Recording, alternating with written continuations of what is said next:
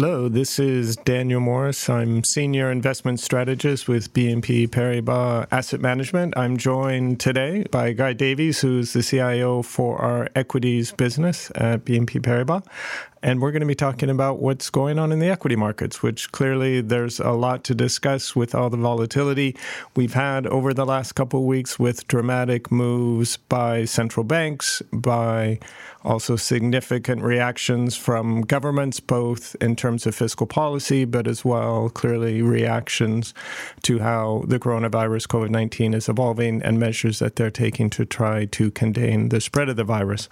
So all of this prompting, you could argue, extreme volatility for equity markets, VIX levels near all-time highs historically, and that creates challenges, of course, but opportunities for equity investors. And we want to talk today a bit about how we're looking at this environment, how we're hopefully taking advantage of this environment, and share with you some of the insights and hopefully some perspective on what's happening in the markets today.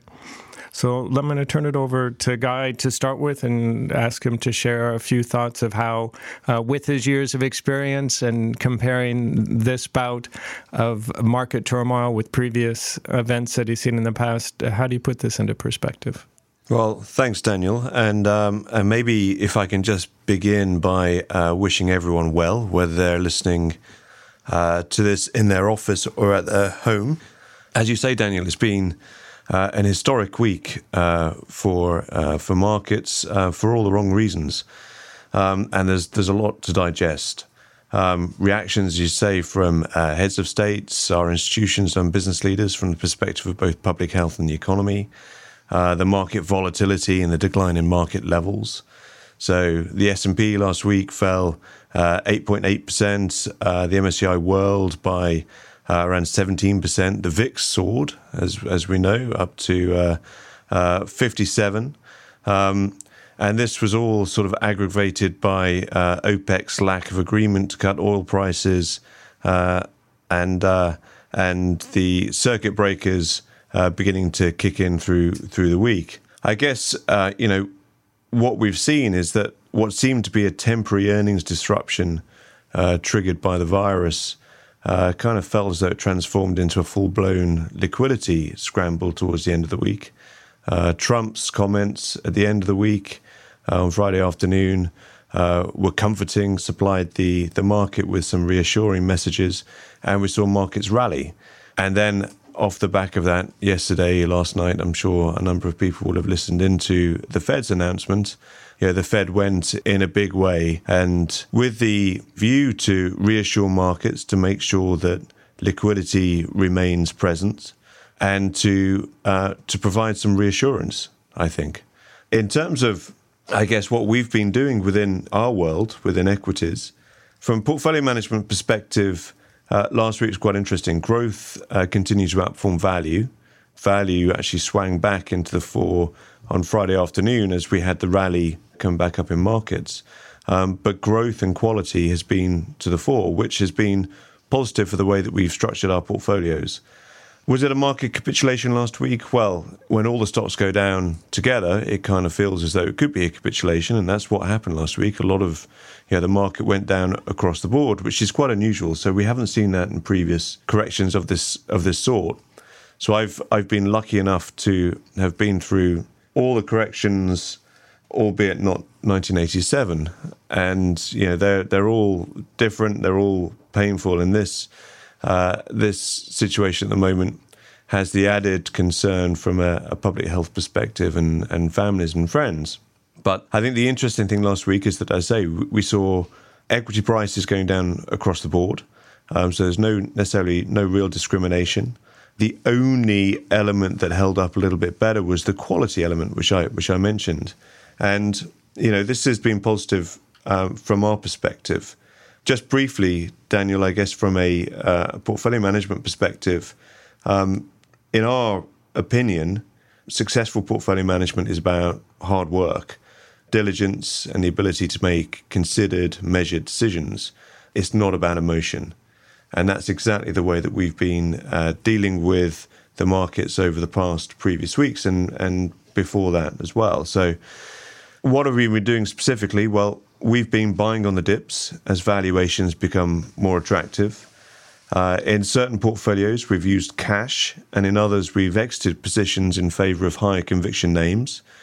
In certain portfolios, we've also increased the level of concentration in the portfolio, so jettisoning some lower conviction positions in anticipation of continued volatility. And it's critical, and this is something that we've been sharing across all of our teams, that we're alive to opportunities, because the news wires, the headlines are very negative, but these produce opportunities. And so we as a team are coming together every day. We're stress testing our portfolios, we're testing new ideas, and we're looking at where in the market there could be new stretches, new arbitrage opportunities. We're long-term investors, but we believe that there will be, and there are opportunities as we're moving through these markets.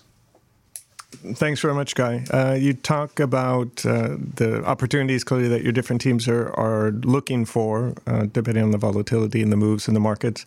Can I ask how you're changing or how your teams are changing the way they interact? What's different from trying to manage a portfolio in an environment with such extreme volatility versus, when everything's going up and it's a quiet day in the office and you can spend your time reading research reports, whereas in this environment, you imagine that's not really a luxury you can afford? No, it's a good question, Daniel. And we've been spending a lot of time together. So peer review is a very important part of our process within and across teams. And I think over the last couple of weeks, we've been spending a lot more time together as team heads and within and across our teams. So we're testing different scenarios. We're stress testing each other's portfolios. So, we've got some pretty advanced portfolio software which allow us to look at how our portfolios will react in certain scenarios. And one of the areas that we've been really focusing on is liquidity. We want to make sure that we have liquidity within our portfolios. So when we want to make the movements that we do, we can sell stock by choice. We're not forced to sell stock. So we're trying to be, ahead of time. So we're looking at our portfolios on a granular basis. We're looking at it from a sector and a thematic perspective. And we're testing, broader elements in terms of what impact will a lower oil price have across our portfolios?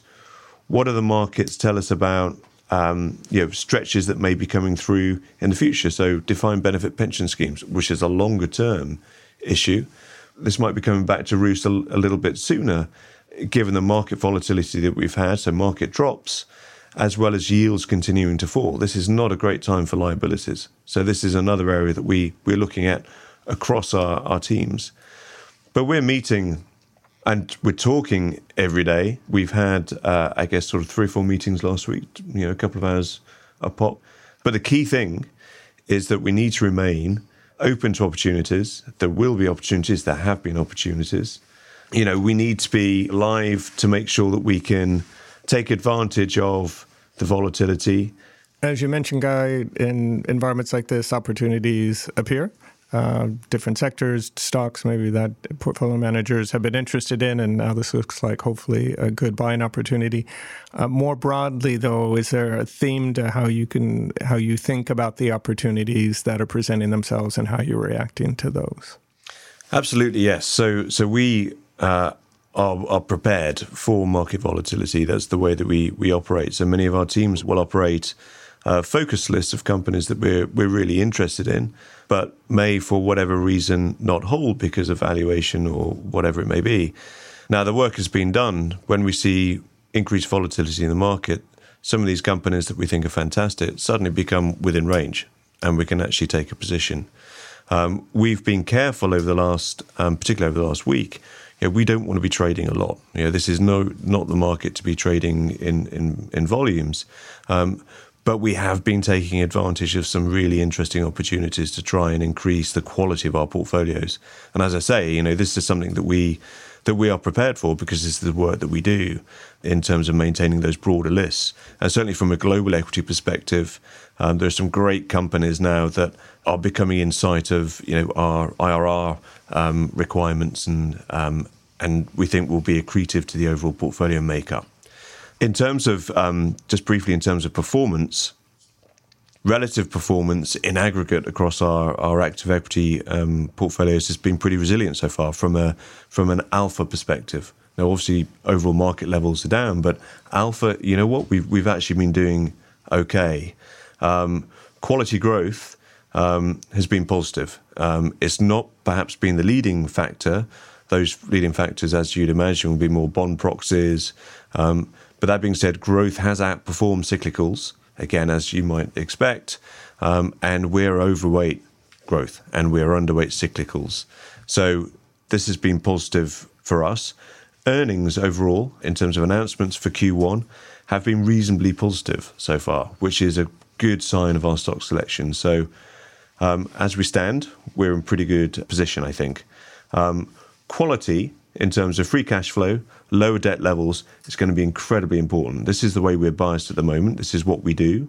And as we see this scenario unfold over the coming months, those companies that are able to generate cash, that don't have an overly burdensome debt level, should perform reasonably well. And that's where we've been focused. Okay, thanks very much, guys. So now if we step back and think about the long term, as you said, we all need to be or should be long-term investors. What should our clients be thinking about? What should they be keeping in mind? Well, I think it's important to see through the noise. And for us, this means looking on a company-by-company basis, reviewing earnings, revenue, growth projections, and altering our targets as needed. Now, I wouldn't dream of picking the bottom of the market, but particularly with a longer-term investment horizon, and albeit pricing the supply and demand shocks that we are seeing at the moment, equity markets are looking better value than they were. So with a long-term view, you know what, this isn't a bad place to be, and we're seeing opportunities. We've got considerable talent across the world, and this is a real advantage. We've got people on the ground all the way around the world and considerable expertise. The discussion, the communication every day is, creating sort of cross-fertilization of ideas, peer review, and there's a very strong ongoing debate. This provides a very powerful, I think, combination that we can take advantage of opportunities as they come up, and we make sure that our portfolios are as resilient as they possibly can. Fantastic. So if I can summarize, hopefully, what we've discussed over the last 15 minutes or so. Number one, the shock from the coronavirus has certainly disrupted the markets, but now that we're in the midst of this, the challenge and I think really the task for us is to find the opportunities that creates, because volatility in equity markets at least always does. We believe we do have the right setup and the right people to do that, and we have been doing that over the last couple of weeks, and really do feel we're taking advantage of the chance to buy stocks that we've always liked, but maybe didn't seem to be the best time, and now we're finding them at attractive valuations, and over the long term, really, we do think that's going to generate superior performance in our funds. So with that, if you have any further questions, please don't hesitate to reach out to your BNP Paribas Asset Management contacts, and with that, we'll wish you a good day. Thank you. Thank you, Daniel. Thank you for listening, everyone. And keep well and have a good day. This podcast presentation includes a discussion on current market events and is not intended as investment advice or an offer of products or services by BNP Paribas Asset Management. Please keep in mind that the information and analysis in this presentation is only current as of the publication date.